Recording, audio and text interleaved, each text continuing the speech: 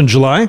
Starting in July. During this broadcast, you will learn of potential investment opportunities involving publicly traded companies. These companies have paid us for exposure on this program. We ask that before you consider any possible investment choice, do your own research. You can begin the research process by visiting our website, ellismartinreport.com. This segment of the Ellis Martin Report is sponsored by Amex Exploration, trading on the TSX Venture Exchange under the symbol AMX, and in the U.S. on the OTCQX as AMXEF. Amex Exploration is exploring its 100% owned Fremont Gold Project in Quebec, Canada, featuring super high-grade intersects. Go to their website, amexexploration.com. And now, here's Ellis Martin with David Morgan. I'm Ellis Martin. Join me now for a conversation with David Morgan, a precious metals aficionado armed with degrees in finance and engineering. He created the MorganReport.com website and originated the Morgan Report, covering economic news, overall financial health of the global economy, currency problems, and the key reasons for investing in the resource sector. David considers himself a big-picture macroeconomist whose main job is education, educating people about honest money and the benefits of a sound financial system. David, welcome back to the program. Oh, it's good to be back. With all that's happening in the Middle East, do you think that's really changing the calculus for energy, or has it been changing on its own for the last few years anyway? Good question. I think it's been changing on its own. I mean, if we look at the last year or so, we saw oil really do poorly, then all of a sudden it caught a bid and moved up rather significantly, and now it's waning again, even with what's going on in the Middle East with this tension in the Strait of Hormuz, which I remember hearing that first term from my father. Not that I want to digress too far, but when I learned about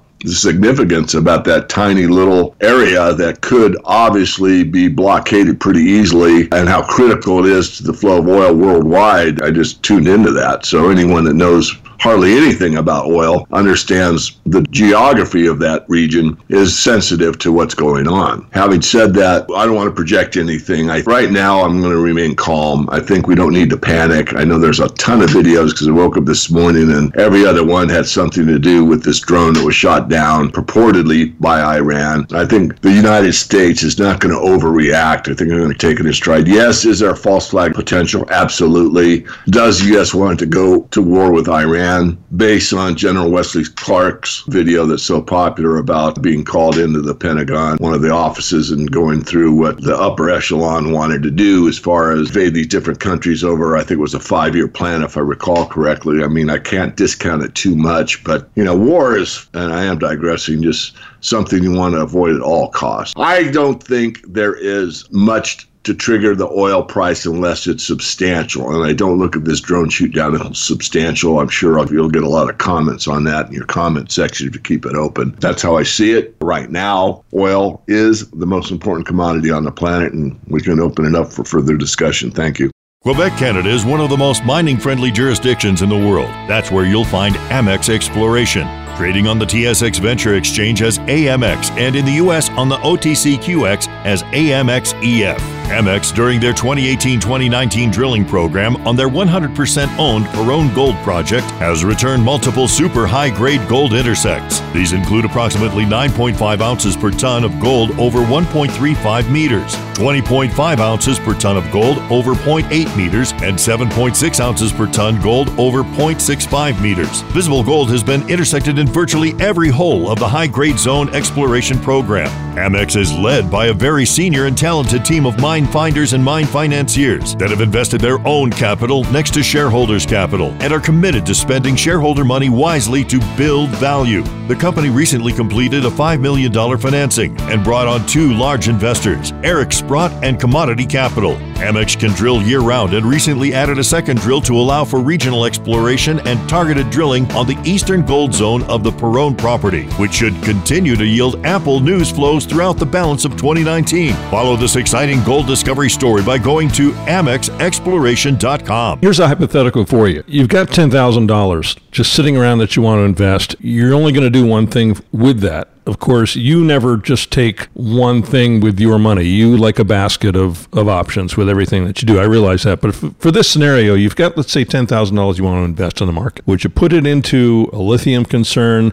an oil concern? Would you look for something in that area, or would you go to uranium? You know, my age and my expertise with investing for more than 40 years, starting at 16 years of age, so 16 from 66, 50 years of investing. So I'd go with oil for a lot of reasons, but it's mostly being conservative and more of a sure thing. Uranium, I think, is in a bull market. We have a uranium stock in our portfolio at the Morgan Report, which is doing very well. They also have access to vanadium, which has been kind of one of the minerals de jour, meaning one of these energy metals that everyone's talking about. And these things are kind of burning matches. They get very excited for a while, and then it kind of dies out. Lithium is about the only one that people continue to bring up all the time. Lithium, there is an abundance of lithium. It's really kind of overstated as far as, you know, it being rare or whatever, but there aren't that many good deposits. So dollars spent on lithium, I would rather be in a lithium fund that actually had lithium itself rather than looking at a mining concern. And if you're big into lithium and you have a certain company or companies and you're a lithium investor, good for you. I don't, want to dissuade anyone from what they've researched. I've looked at it. I've done enough research. We have no lithium picks in our portfolio. We do have a uranium. I am more bullish on uranium. I am looking at what we did a white paper on in the Morgan Report, which revolved around the battery metals is how we titled it. There's reasons that people are looking at cobalt and vanadium, even silver, as an alternative battery metal, and that's because lithium is probably not the most effective, efficient, easily charged battery source. It's a good one. We all use it. I carry one. I don't want to be a hypocrite. But the way true economics works is you're always looking to take that product X and improve it. So you improve it in a number of ways. You improve what the cost will be, and you can improve the efficiency, and you can do both. Look at the Apple phone for an example. I think everybody can relate to that. You know what the iPhone 4 looked like and what it did compared to what the iPhone 7 or 8 does, or 10 or whatever it is. The 4 really did, similar to what the newest one does, but not with the efficiency, the costs, et cetera, et cetera. So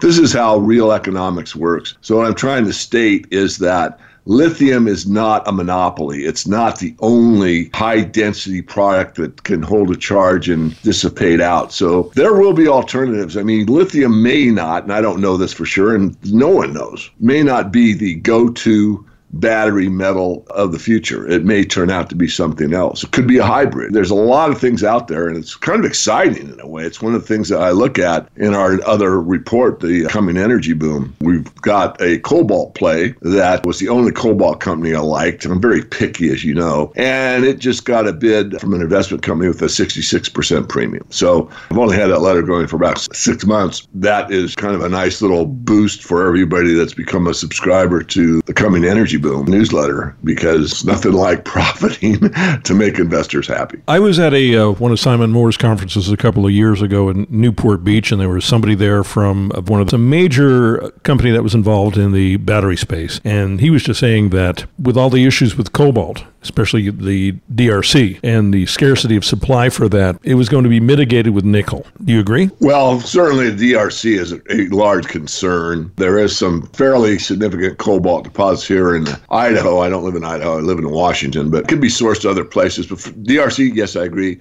Nickel, haven't looked at it hard, but I'm open to the idea. I mean, in fact, it's kind of compounding on what I just said. I mean, it's sort of an open field to how this thing will shake out in the future. Obviously, with so much solar going on and so much wind going on, you need to take the excess energy that is generated from time to time and be able to store it. You want to store it efficiently as possible, and you want to be able to store it with as small a loss as possible. And you want to do it safely as possible. So again, I think it's an open question right now. Is nickel it? I don't know, but I certainly wouldn't rule it out. You used the word open, and I want to open up this discussion just a bit here. To the generalist investor, somebody who has heard about gold, heard about the resource sector, but not really that educated in it, but on the other hand, very sophisticated and is just looking to make money, is listening to this segment. What would you say to that individual? What could potentially be the best pick? Because let's face it, cobalt and nickel and perhaps even lithium is something that we have to explain. And it might take longer than a minute to explain what they are. And in that respect, you can't sell something that takes a long time to explain. So what really stands out in the resource sector? Well, you may not get the answer you want, but, you allow me free speech. I think if I was a new investor, I'd look at the ETFs. I'd look at ETFs that maybe have a combination of different energies in them. I'm not familiar with all the ETFs. We use XLE in the coming energy boom, which is basically geared to oil. But we do look at, as I said, everything we've been talking about specifically. But it takes a lot of effort to drill down into a mining company to discover which ones are viable, which ones aren't, which ones have what enterprise value, which ones really are going to make a profit or are on the cusp of making a profit. So I think the ETFs are probably a way to go for a general investor. You could do one or two. I hate doing 10. You said, as I diversify, and I do, and it's important that you do even within a sector, but then you don't want to over diversify. I remember, I won't name names, but a well-known, let's say, personality in this space, gold and silver space, and their portfolio, I think he had like 100 junior mining companies. And this is ridiculous. I'm laughing because it's just, he's not the only one. But no, you do need to diversify within the sector. I don't have a pick. Someone called me for a consultation and asked me, that's exactly what I tell them. I go, let me look them up for you. Let me find 3 or 4 ETFs and you choose 2 or 3 type of thing, and no more than that. You don't need 10. And you're saying it doesn't matter what the mineral, what the metal is, could be gold, could be silver, could be anything. Look at an ETF? I'm saying that ETF is great for a general investor, but yeah, of course you have to look at what it is. What would be the perfect ETF, and I don't know if it exists, would be one that held like all battery metals together. So it'd be like a mutual fund ETF kind of thing that held 2 or 3 lithium stocks, 2 or 3 cobalt plays, held a vanadium play or 2, that type of thing. So you kind of get a wrap around. You're not going to do as good as picking an individual company, but you basically are diversified within one ETF. That's what I'd be looking for. Well, David, it's always a pleasure to speak with you. I look forward to more conversations in the future. Have a great day. Thanks again, sir. You're most welcome. I've been chatting with analyst, investor, and newsletter writer David Morgan. His website is themorganreport.com, and download the entire Ellis Martin Report on iTunes and TuneIn Radio. This segment of the Ellis Martin Report has been sponsored by Amex Exploration, trading on the TSX Venture Exchange under the symbol AMX, and in the U.S. on the OTCQX as AMXEF. Amex Exploration is exploring its 100% owned gold project in Quebec, Canada, featuring super high-grade intersects. Go to their website, amexexploration.com.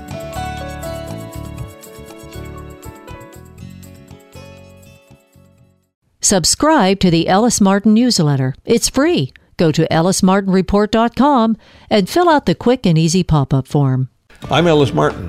Join me now for a conversation with Dr. William Willoughby, the CEO of Cypress Development Corporation, trading on the TSX Venture Exchange as CYP and in the U.S. as CYDVF. Cypress Development is focused on developing its 100% held Clayton Valley Lithium Project in Nevada. The company's Clayton Valley project is located immediately east of Albemarle's Silver Peak mine, North America's only lithium brine operation. Exploration by Cypress has discovered an extensive deposit of leachable lithium-bearing claystone at surface adjacent to the brine field. The size of the discovery makes the Clayton Valley project a premier target with the potential to impact the future production of lithium in North America. Bill, welcome back to the program. Thank you, Ellis. Great being back with you. If you wouldn't mind, catch us up on the Clayton Valley project. Cypress's main project that we have is Clayton Valley Lithium Project. It's located just southwest of Tonopah, Nevada, about halfway between Las Vegas and Reno. And what we're looking at there is a very large sedimentary hosted lithium deposit. It's in clays, and it's right at the surface. It's about 2 billion ton resource containing about 9 million tons total of lithium carbonate. So quite a significant resource on the world stage of lithium projects. Deposit's great as far as its location, has access to it, power nearby, and it sits at the surface, as I said, that has no overburden, and it's an acid leachable clay. So what we're looking at with the project is taking it in kind of a conventional acid leaching process, putting it into agitated tank leach with sulfuric acid and extracting the lithium from it, and from there extracting the lithium from solution. What is unique about this particular process that you have as opposed to other projects in the area or in North America? Well, it's really in the space of clays now. It's not all that unique. It's almost like we're following the same sort of process flow sheet as you might have for oxide copper or oxide cobalt. Certainly the Chinese are into rare earths, and they extract rare earths using a sulfuric acid leach from clays. So that portion of it's not really unique. There's other projects that are advancing. Lithium Americas and Ioneer have 2 claystone deposits that are also looking at sulfuric acid leaching. It is unique in the space of lithium projects because 60% of the world's lithium comes out of brines, which are like oil field brines. They're solutions that are pumped out from subsurface and evaporated in evaporation ponds. Chile and Argentina are the big producers of that. 40% of the world's lithium comes out of hard rock pegmatites, which Greenbushes in Australia is the big dog in that, and that's more of a conventional mine mill where you take the ore, you crush it, grind it, and recover it by flotation and then ship a concentrate off to wherever you're headed, most likely Asia. You are embarking on a pre-feasibility study for the Clayton Valley Lithium Project. Tell us about how that is going to progress. Well, we completed a preliminary economic assessment, a PEA study in October last year, which had positive, robust economics to it. Since that time, we've been working steadily on metallurgy. That's the big driver in the project, is can you actually extract and recover the lithium from the clays? So that's the main focus. Mining on this is relatively simple, but we had a drilling program, started in March, ended in April. We added a number of infill holes, which we're using now for metallurgy. Those confirmed the assumptions in the PEA. Pre-feasibility study is progressing. We anticipate that it will be completed this summer. Everything's along the line of the pre-feasibility studies falling into place. We just announced in a press release that we had completed a bulk sample, which we're using for phase 2 of the PFS, which is focusing on extracting the lithium from solutions, from the pregnant leach solution. The bulk sample that was leached was 100 kilos. That was about 400 times the size of any sample we'd been testing prior to that. That was quite successful. We had 85% extraction of the lithium with acid consumption that was right along line with the PEA of 124 kilos a ton on the acid consumption. So pretty positive as far as the progress is going. Right now for the pre-feasibility study, what we're looking at is phase 2, which is concentrating on recovering the lithium from solution. With that, we're looking at how we actually handle the solution in the leach, how we concentrate it either through evaporation or ion exchange, and how we get the lithium out to a final product. Give us a snapshot of what this project could look like in the future once you have the data to proceed forward with further development of the project. It's sizable. With a project that size, how is that a game changer potentially? Well, it's certainly significant in terms of Nevada and U.S. production of lithium. We targeted 25,000 tons a year of LCE lithium carbonate equivalent as our production goal out of the PEA. Our PFS looks like it'll be on track for that sort of number. To do that, we would have a 15,000 ton a day surface mine, no strip ratio to that. So basically we're handing 15,000 tons of material into a process that looks like a conventional leach process. It could be scalable upwards or downwards from that. Most likely we'd like to go upwards over time. And you could see something that might be maybe a double on that size going forward. Let's talk about the share structure of the company. We've got about 80 million shares out. Our share structure is distributed between mostly retail investors, a few insiders. There's no real dominant position in the company as far as shares. And our stock is trading about 20 cents, so we're about a $15 million market cap right now. Bill, tell us about what's happening in the next few months. Well, our first main driver is finishing the PFS and getting out this summer. After that, we'll be looking to do, more studies in advance of progressing to a feasibility study. With that in mind, we are looking and trying to size ourselves towards a pilot plant that would support the feasibility study. And then we'll also be doing some optimization studies looking at, potential byproducts out of the material and ways to cut costs. Well, Bill, it's always a pleasure to catch up with you. Thank you so much for joining me today on the program. Hope to see you soon. Well, thank you, Ellis. It was a pleasure. I've been speaking with Dr. William Willoughby, the CEO of Cypress Development Corporation, trading as CYP on the TSX Venture Exchange and CYDVF in the U.S. Visit our website, ellismartinreport.com. Would you like to be one of the first to see who we are following? Subscribe to our audio newsletter. It's free. ellismartinreport.com. I'm Ellis Martin. Join me now for a conversation with James Pettit, the president and CEO of Aben Resources, trading as ABN on the TSX Venture Exchange and in the U.S. as ABNAF. Aben Resources is a Canadian gold exploration company with significant projects in British Columbia, Saskatchewan, and the Yukon. Jim, welcome back to the program. Thank you very much. As I understand it, we are beginning the drilling at the Justin Project in the Yukon. Tell us all about it, sir. We did. We started drilling actually 3 days ago. It's going well. Long story short, I decided to add a month to our drill season so that it wasn't just the Forest Kerr project in the Golden Triangle over 4 months. We've now added a month in the Yukon. It's not a huge program, but it's a good one. It's another high-grade potential gold system. The idea behind it is in 2012, we discovered an intrusion-related gold system there, which tends to be lower-grade bulk tonnage potential, like Fort Knox or Victoria Gold or Kaminak. But right beside it in the last 2 years through some very just field work, sampling and trenching, just 1.5 kilometers away, right beside it, we've got a high-grade orogenic system, which is much older than the intrusion-related system. And it's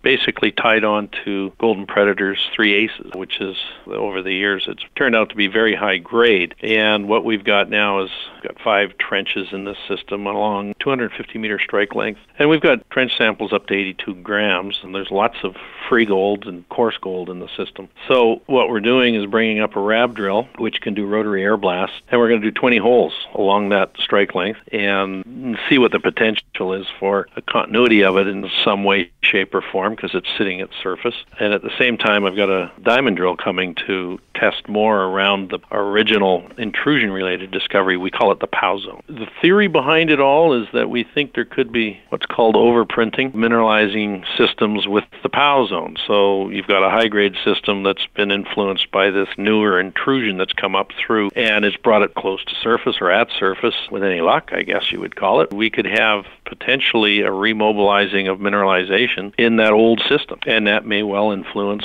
the newer, younger system, the POW zone. So we're drilling on both areas right now. We'll be finished by the end of the month. We'll know a heck of a lot more. But the good thing is it's going to allow us to have news flow starting in July, instead of us starting drilling in July at the Forest Kerr and not having news flow really until mid-August. So we're going to have a lot more news flow this year. And then as soon as this program ends, we will be starting Forest Kerr at the end of this month. You know, one thing I've noticed in the junior mining space is not everybody is as aggressive as you are with regard to, I guess, for lack of another phrase, stimulating news flow. And you're doing it with real news. That's part of the philosophy of Aben as a company. Is it's a gold company, gold exploration, and specifically high grade. High grade excites the market. You don't have to be in a great market. But if you start hitting high grade, the example would be last summer. Look what it does to the stock. The market gets excited. It's there. You can be in the depths of a crummy market, and you'll still get the attention when you hit high grade gold. And I'm not looking for porphyry style gold or anything. We're looking for epithermal gold where you can get some serious grades, not unlike Pretium, what they've done. Right next to us is the old mine, Eskay Creek, which Skeena is trying to redevelop. But that was one of the highest grade gold mines in the world. Another head grade was excessive, I think, 40 grams. Snip was right beside us to the west, and it was high grade, very, very high grade. So you go to areas that offer that, and the Yukon's one area, albeit you get a lot of these lower grade systems, they can be related to high grade systems nearby. As you get away from intrusions, you get fracturing in the country rock, and that's where you can get the emplacement of some pretty high grade vein systems. That's what we're looking at. If I were looking for copper, it could be a different story and doesn't excite like gold does. Gold doesn't have a set time, like it's time to start looking at copper and base metals and everything else.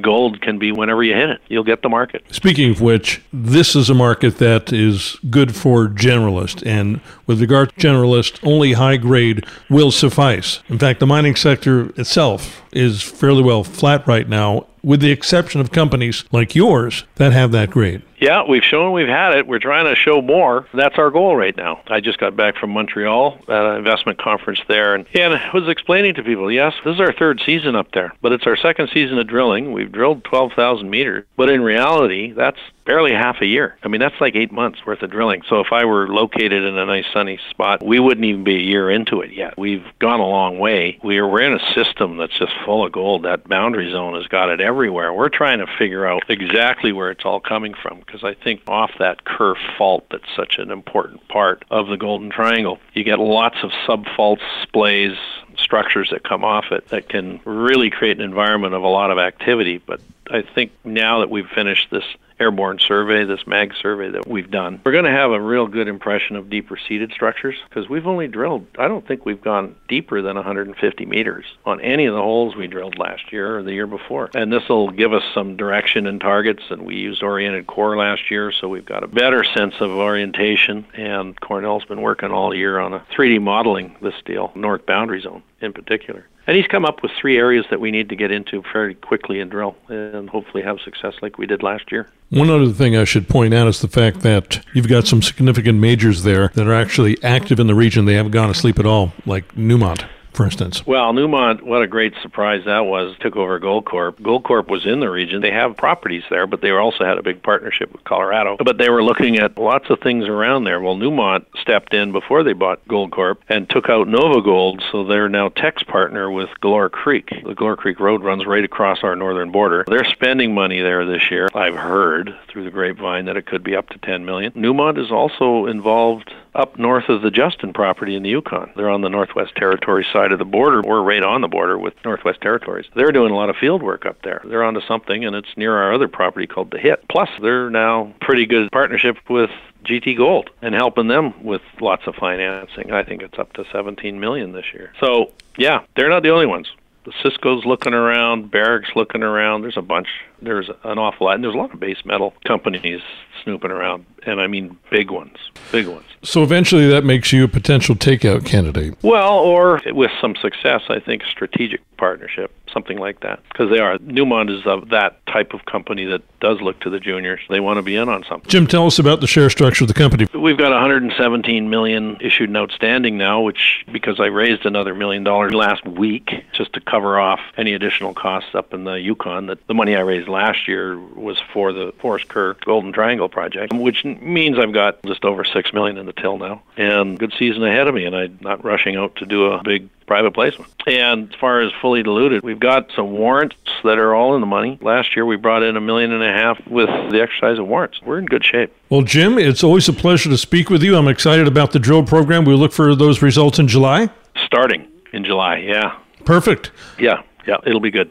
Thanks so much for joining me today in the program. Thank you. I've been speaking with James Pettit, the president and CEO of Aben Resources, trading as ABN on the TSX Venture Exchange and in the U.S. as ABNAF. Find their logo on our website, ellismartinreport.com. I'm Ellis Martin. Join me now for a conversation with Vishal Gupta, the president and CEO of California Gold Mining Incorporated, trading on the OTCQX as CFGMF and on the CSE as CGM.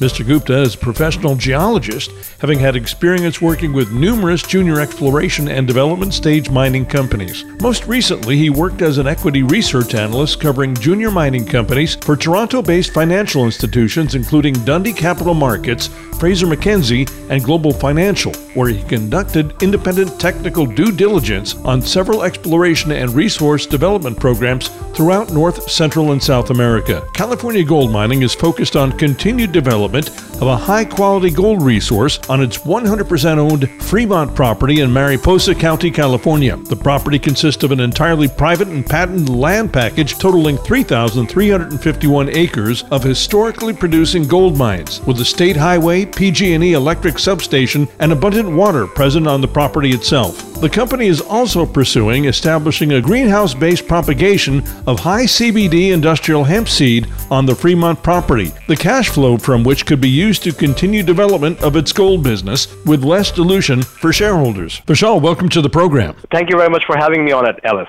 Now, I live in California, and I've been up to Northern California many times, and I always thought for as long as I've lived here, this is gold country. This is where it all started. Why are we not producing more gold? Well, I mean, since the Second World War, most of the gold mines that were part of the gold rush of the 1800s and early 1900s, since the Second World War, all of those mines got shut down. The miners were sent to the war, the mining equipment was taken out of gold mines. At the time, gold mining was considered to be non-essential, and all that equipment was reappropriated to help with the war effort and was sent to iron ore mines and tungsten mines and nickel mines so that the U.S. Army could produce more artillery shells and ammunition and tanks and stuff like that. So for the last 75, 80 years, the gold mines in California have been shut down, much like most of the gold mines in the United States as well. And just in the last 5 to 10 years or so, there has been renewed interest in California. And part of that renewed interest is California Gold. We consider ourselves to be one of the first movers back into the state of California. We've got a private piece of land in central eastern California in a county called Mariposa County, where we own 3,300 acres of completely private and patented piece of land. And this property is very special because it lies along that historic Mother Lode gold belt of California where the gold rush took place. And out of that 200-kilometer long belt, we have a 4-kilometer strike of that mineralized shear zone running on our property. And out of that 4-kilometer strike, we have drilled out 1 kilometer only, and just shallow ounces. We've got a resource estimate, 43101 compliant resource estimate of nearly 900,000 ounces only on that 1 kilometer. So we've got the potential for truly a world-class deposit, gold deposit here on our property. Now, what we're also looking to do is add a second business to our existing business of gold exploration. We're looking to add a second business that has to do with hemp cultivation. So we're looking at setting up a greenhouse on our property this year, and that greenhouse will be used specifically for propagation of very high CBD content industrial hemp seed. You know, when I think about something like that, it's sort of like we're talking about gold and then we say, but wait, there's more, just like one of those infomercials on TV. You're not relying on gold itself to drive this company. You've got a project in an industry that is just really getting started. When you hear anything about CBD anywhere in the world, that supply has to come from somewhere, and you are propagating the seeds, aren't you? That's correct, yes. I mean, our roots are in the mining industry, and we will never give that up. But the mining industry does go through some very extreme vagaries. We have been going through a pretty severe downturn in the gold sector specifically over the last 6, 7, 8 years. And for a junior company that is in the exploration phase of its life cycle to be in a position to do dilutive financings one after the other just to keep your gold exploration business up and running becomes very, very taxing. And so we were always looking at an alternative business to monetize this private piece of land that we own in Central California, generate some positive cash flow that would eventually help us achieve our objectives on the gold exploration side. That was the key. What you're saying, Vishal, is you're not going to continually have to go to the market to fund the Fremont Gold Project at all. That's the expectation. I mean, we right now are setting up this industrial hemp seed propagation project on our property. That project will become a business when we become revenue positive. The expectation is by the end of this year, we should have our first realization of our first revenues from that hemp seed business. Obviously, at that time, our hemp project will actually become a viable business. And around that time, we will have two paths in front of us. Either we change our company from being a gold exploration company to being an industrial hemp company, or we split the two businesses up into two separate companies. And the expectation is that we should be doing the latter.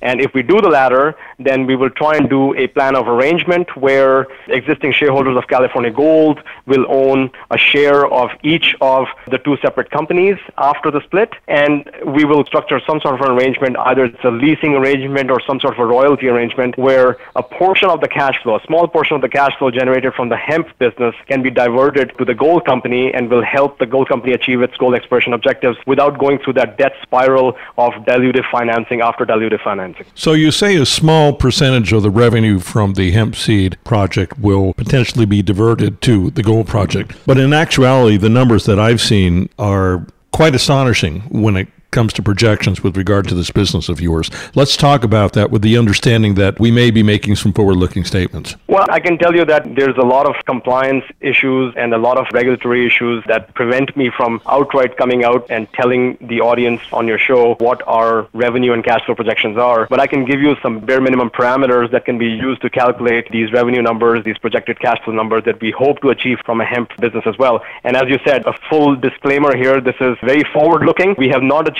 this yet, so this cannot be completely relied on. I would like to say that our plan for that hemp project is to set up one greenhouse. That greenhouse is expected to be operational by the end of Q3, and we are going to be going through a seed propagation cycle, which is 3 months long, and we're going to keep on repeating that cycle over and over again to have up to 4 harvests in 1 year. Each harvest is supposed to be between 500 and 750 pounds of industrial hemp seed. So collectively in 1 year, on an annualized basis, we're looking at between 2,000 and 3,000 3,000 pounds of this very specialized industrial hemp seed. The CBD content in the seed is very high, and because of that high CBD content, the seed is selling in the U.S. wholesale market for between $40,000 and $50,000 per pound today. But our long-term projections show that we should be very comfortable stating that the long-term wholesale prices on that seed should be somewhere between $15,000 and $30,000 per pound. So you're looking at 2,000 to 3,000 pounds of seed on an annual basis at a price of between $15,000 and $30,000 per pound on a wholesale basis. That's some significant cash flow just from one greenhouse. And we invite our listeners to do their own math, I guess. In the mining business, we talk about offtake when it comes to whatever resource we're bringing out of the ground. So in this respect, you have certainly been discussing where these seeds are going to go. We have, yes. And very importantly, I'll be very honest with you, Ellis, we don't have in-house expertise when it comes to specifically industrial hemp cultivation. So what we've done is we've actually gone and sourced a consulting group that has a specialization and an expertise specifically in industrial hemp cultivation. And we have signed a contractual agreement with them for them to do all the industrial hemp cultivation and seed propagation on our property on our behalf on a contract basis. And that same firm, this firm has been around for over a decade now, and this consulting firm has an impeccable reputation in the industrial hemp space. This same firm is the one that has relationships with dozens of different farming co-ops throughout the United States. We are leveraging their brand name in the industrial hemp space to sell our seed. So the expectation is that the consulting group, it's called Delta Valley Hemp, by the way, they're based out of Chicago, Illinois. So Delta Valley Hemp will be purchasing all of our seed from us. They've already given us an offtake agreement for our entire seed production for 2019 and 2020. And all of this seed will be passed on to farming co-ops throughout the United States. And Delta Valley Hemp will be making a small brokerage commission on basically helping us facilitate the sale of seed to the farming co-op. So if all of your hemp seed is spoken for in Northern California, in the Fremont area, then are you going to be looking elsewhere to grow? Absolutely. Our game plan here is, and just to give you a color, just to give you an idea of what our growth plans are for this industrial hemp space, Delta Valley Hemp has given us an exclusivity agreement for 5 different states in the United States. So we have an exclusivity agreement signed with Delta Valley Hemp for the states of California, Oregon, Washington, Nevada, and Arizona.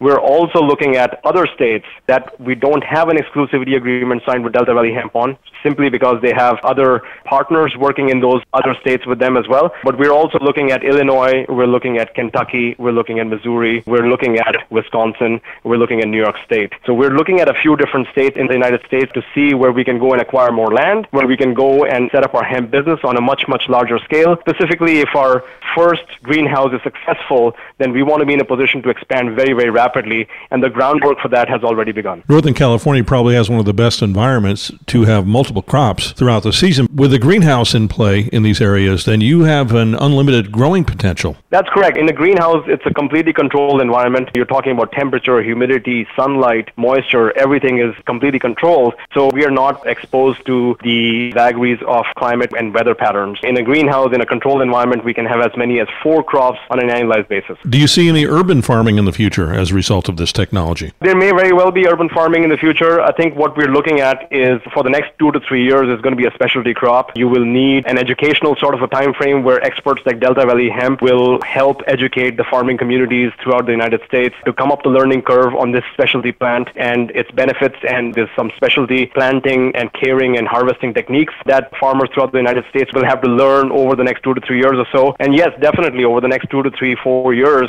we'll see that industrial hemp, especially with high CBD content, will start to become much more mainstream than it is today. Let's just say, for the record, that many juniors right now in the gold space are not doing that well in this particular market. There's plenty of opportunities out there, and there are certainly a few that are doing well. You having this hemp aspect of your business has certainly helped you with regard to growing your shareholder base and interest in the company, especially recently. Is that not correct? Absolutely, absolutely. We just came out with our first press release on our intention to enter the industrial hemp space literally 3 months ago. And since then, our stock price has more than doubled. And of course, we had very recent acceleration of our warrants as well, which helped top up the treasury. We've had a lot more interest in the capital market, especially here in Canada, also in the United States as well. We've had a lot of interest from retail investors who are very interested in learning more about what we're trying to do on the industrial hemp space. It just seems like the audience for industrial hemp and industrial hemp-derived CBD is much bigger, especially in the United States, than what it is for gold mining. And then as a result, we're introducing them to the gold, aren't we, sort of as a byproduct? Well, absolutely. And it goes the other way around in Canada, where Canadian audiences are very attuned with the precious metal sector, and industrial hemp is a bit of an education for them. And in the United States, it's turning out to be the other way around. Let's talk about the politics in California. When you speak to Canadians, especially investors and geologists, they don't want to touch the area. How have you managed to get past that in Northern California? Well, California is a bit of a pain to do any business in, regardless of whether you're in the mining business or you're in any sort of a hard metals, hard assets business. California is a really tough jurisdiction to do any business in. But with California Gold's property, the Fremont property, we've got a few things going for us, and that sets us a little bit apart. It basically gives us a bit of a leverage when it comes to being in California. First of all, it's a completely private piece of land. Completely private, and it's patented. We own 100% of the surface rights. We own 100% of the mineral rights. And as private landowners, regardless of where in the United States you are, even if you are in a state like California, which is a tough jurisdiction to do business in, as a private landowner, you have substantial rights. You have significant rights. We're quite fortunate that we actually own the entirety of the land. We've got 3,300 acres of completely private land. We own all of it. Not only that, but also we are in a county called Mariposa County, which is an autonomous county. And what I mean by that is that when it comes to environmental permitting of any project, in this case, the county is the lead agency, not the state of California. Many other counties in California do not have the wherewithal to be the lead agency on environmental permitting, and in that case, the state steps in as the lead agency. In those circumstances, the probability of getting your project environmentally permitted is slim to none. In our case, we are very fortunate that we have Mariposa County, which is an autonomous county, and in an autonomous county where the county is the lead agency, if you have local community support, then the probability of you getting your project permitted, that probability is very high. Since in our case, we do have a lot of local community support. And the reason for that is that the county of Mariposa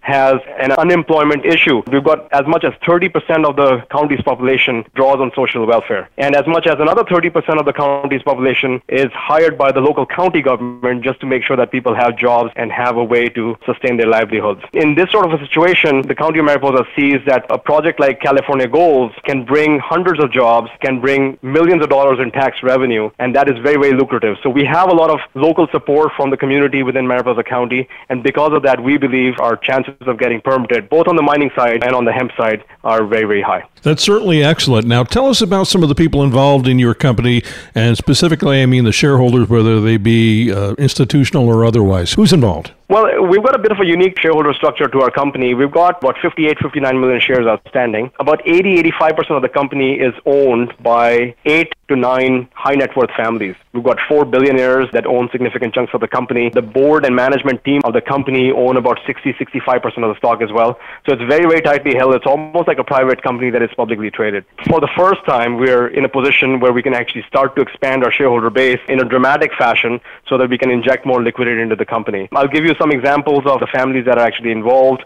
Our largest shareholder is the Tomlinson family out of Ottawa, Canada. Now, the Tomlinson family, it's a multi-billion-dollar family. Their net worth is over $1 billion. They are involved in a vertically integrated heavy construction business throughout Eastern Canada, and they own about 30% of our company, 31% of our company. We also have another very high net worth family called the Reisenberg family that is based in London, Canada as well, London, Ontario, Canada, and they own about 15% of our company. We've got the Cronin family, also based out of London, Ontario, Canada, that is involved in the mortgage and real estate lending business. I think collectively their group owns about 17-18% of the company. You can see just between 3 or 4 names, you can see that vast majority of the shares are held. So these shareholders have been very supportive, have been very loyal. They have been through thick and thin with us over the last 6-7 years, despite the, as I mentioned to you before, the vagaries of the gold market that we have been experiencing over the last 7-8 years. So essentially, and there's no guarantees on this, you've sort of de-risked the project at the outcome. That's correct. Part of the reason why I joined the company 6 years ago, I am a geologist.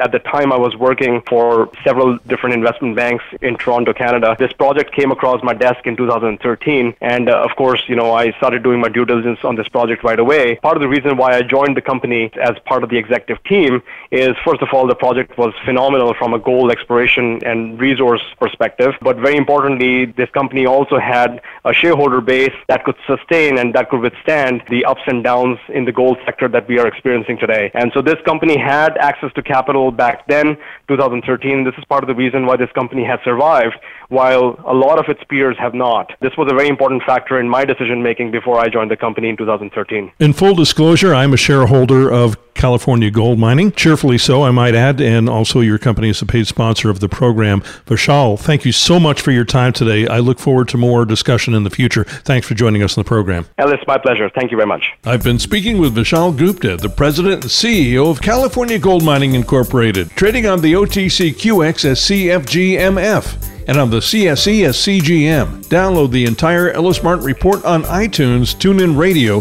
Stitcher, or your favorite podcast app. Visit us today at ellismartinreport.com. Subscribe to the Ellis Martin newsletter. It's free. Go to ellismartinreport.com and fill out the quick and easy pop-up form. High-quality but undervalued mining stocks are finally starting to attract the attention of investors. Get the latest news and resource stock investment opportunities with a subscription to Resource World magazine. Published 6 times a year, Resource World features in-depth articles on mineral area plays, commodities of interest, and valuable investment insights by highly qualified market analysts, geologists, and mining journalists. Go to resourceworld.com to find out more. You've just heard opinion, commentary, and dissertation involving publicly traded companies seeking your potential investment. They paid us for the privilege. Invest at your own risk and only after doing extensive research. Find our sponsors and listen to segments of this program again on our website, ellismartinreport.com.